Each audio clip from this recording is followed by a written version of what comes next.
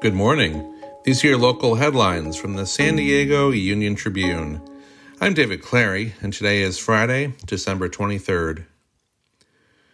Qualcomm is laying off 153 workers in San Diego as the company seeks to reduce costs amid a global slowdown in smartphone demand. The layoffs take effect in February. The reduction amounts to about 1% of the company's 12,500-person workforce in San Diego. A high-pressure system off the West Coast will push temperatures 9 to 17 degrees above average across San Diego County over the Christmas weekend.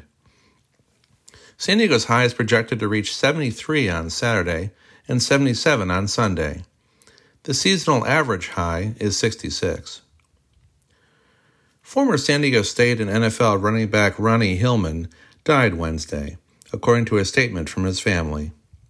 Hillman, 31, was reported this week to be in hospice while battling a rare form of liver cancer and pneumonia.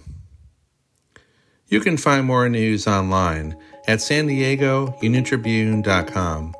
And for more on the biggest stories of the day, listen to our podcast, The San Diego News Fix. Thanks for listening.